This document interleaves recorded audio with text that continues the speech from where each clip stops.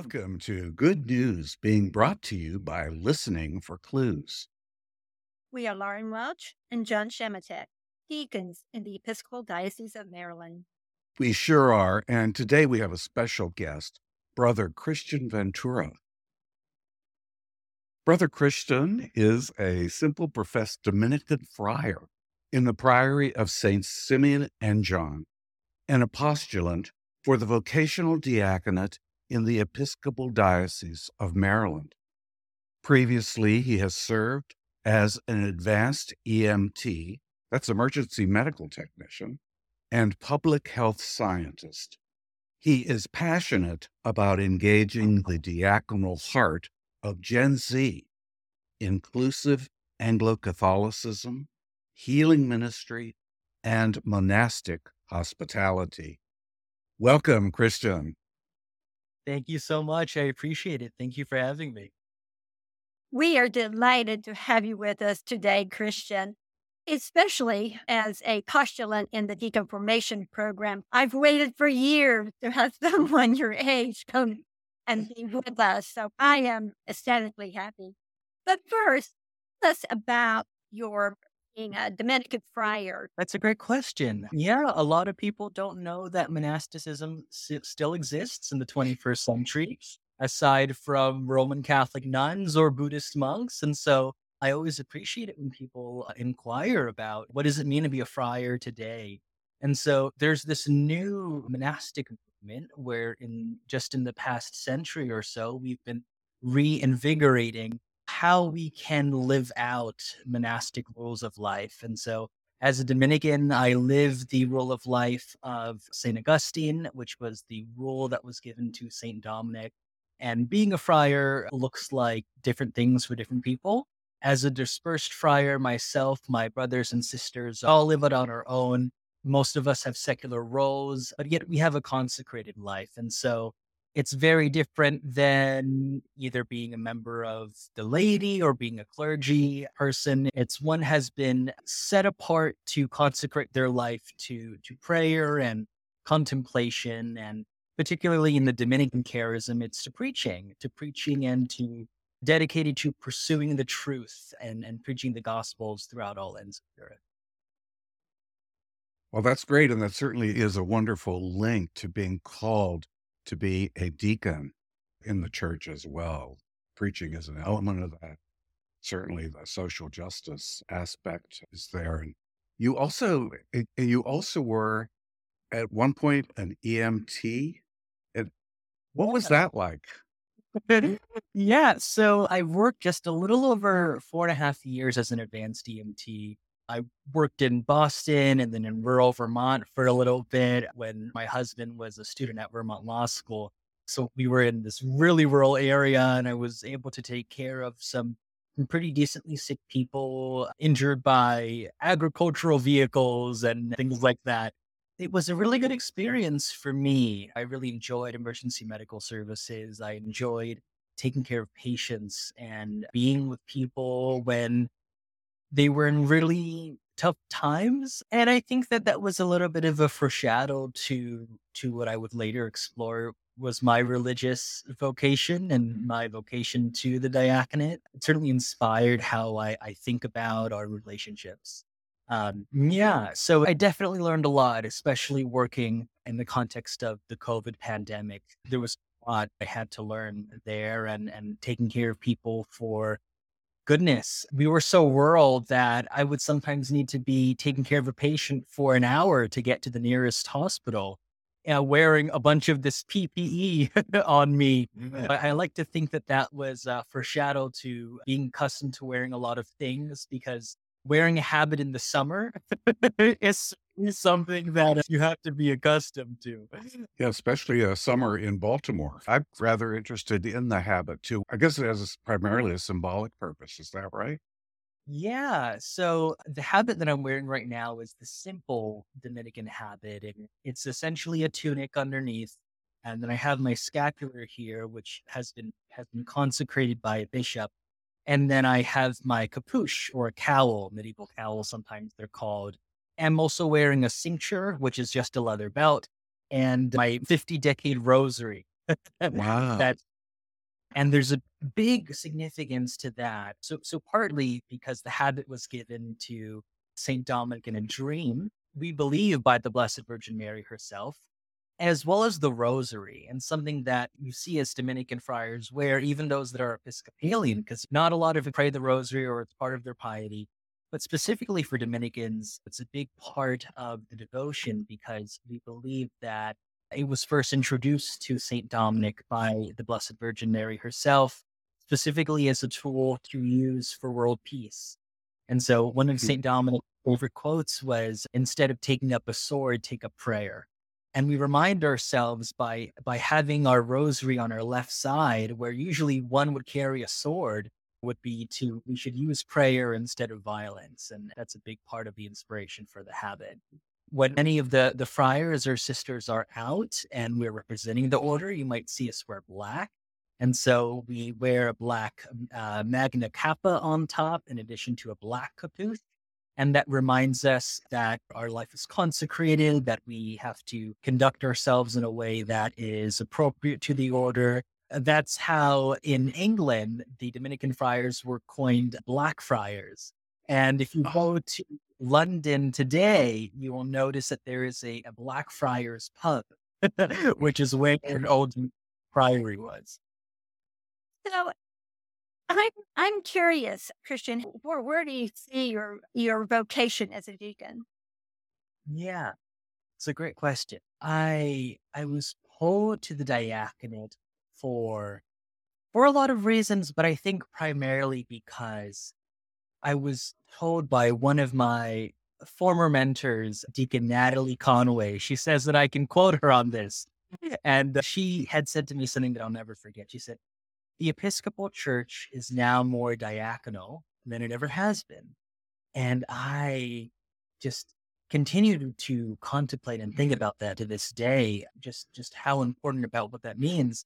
And also this generation is. Generation Z in particular, a lot of young folks value social justice, value reparations, value truth and reconciliation. And I like to think that at the core of the spirituality of Generation Z is a deacon's beating heart. And so I just think that right now is a great time for people to discern calls to the diaconate, especially with where the church is going and all of the initiatives that a lot of great people are running. I'm not asking you to speak for an entire generation of people. You'll be speaking primarily for yourself, but I'm very curious. Those of us who are in organized religion, whether it's the Episcopal Church or some other form of religious expression, Christian or otherwise, have concerns about how the church itself can stay alive. Our forms are the ancient forms, which I'm sure you embrace to some great extent, no longer speak to people in our age. Our music may not speak to people in our age. I guess I'm just kind of tacking on to what you said about Gen Z having a diaconal heart. And that is, to me, that's not good news. That's great news. What do you think the church, if there is anything that the church needs to do to engage younger people? Is it something that just needs to evolve in a different way, or say goodbye to us old folks and move on?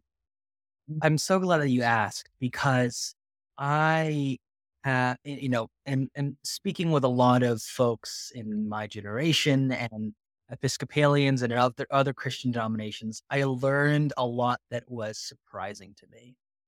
And one of the biggest surprises to me was that there are a ton of queer identifying folk that lean more towards an Anglo-Catholic orientation. And I was shocked about this, but we've begun to learn is that a lot of queer folks that are attracted to Anglo-Catholicism and high church worship is that these were sacraments that they would have never imagined they would be able to be in a safe space and have. And so when I got married to my husband just 2 months ago, June, July, August, just 2 months ago, we had a very Catholic looking wedding, and mostly because him and I would have never imagined that we would say the Nicene Creed at our wedding and have the Eucharistic prayer happen in such a way with a beautiful language. And so I definitely think that there are a ton of young folks who admire and appreciate the traditional aspect of the Episcopal Church. And I think that there is some worth in retaining that component, that liturgy, because it does speak to a lot of people. And I think in some cases can actually be a pretty strong point of attraction. At Grace and St. Peter's, we're an Anglo-Catholic parish in the diocese, and we have a lot of young folks who are of traditionally marginalized identities, and they feel a space here in a very grammarian language type right one east facing mass. And it's beautiful. It's not, it certainly is not always expected, but it's beautiful. In terms of what the church is called to do, I personally think that the church has a responsibility to support people in discerning vocations for their baptismal ministry, whether that looks like ordained ministry or whether that is diaconal ministry as a layperson. I mean, even in the laity are called to do diaconal ministries. All of us are. I think that what that might look like is to empower Gen Z in what it is they already do. And so see that Gen Z folks are very vocal about what they care about and are preaching, not necessarily from their pulpit, but they're preaching from Twitter, now X, a ton of opportunities where people are being very vocal about what they care about and are dedicated to truth. And I think that if the church can help in some ways speak that language and engage people in areas that Gen Z has already almost mastered, in the sense these online tools and this digital evangelism, I think that there's a lot of fruit that's there. In the recent It's All About Love festival, I attended this wonderful workshop with Reverend Riley, which was TikTok evangelism. And we had shared that she has been able to connect people to churches that are safe spaces for people, not just in the Episcopal Church, but locally through other denominations too. This is a way that the church can give back, not just for our Episcopalian tradition, but also for the entirety of the body of Christ. So I have a lot of optimism. I have a lot of hope. That's great. And hope is supposed to be one of the big things that the church offers to people. You also made me think that if the church is truly following Jesus in the way of love, and Gen Z folks are following the way of love, whether they're seeing it as the way that Jesus pointed or not, we're at least on a parallel path, and we are together in that way. So that's a reassuring and hopeful message to me, Christian. Thank you for that. Absolutely. I think when Presiding Bishop Curry says that if it's not about love, it's not about Jesus. I know you mention the sense of an organized religion, and I think that those are key words that I hear a lot of younger folks use, is that I want to experience God, but I don't like the idea of organized religion. And and that's a good point, because that makes sense. A lot of people have been hurt by organized religion in many ways. What I think that some young folks might need to hear is what beloved community looks like.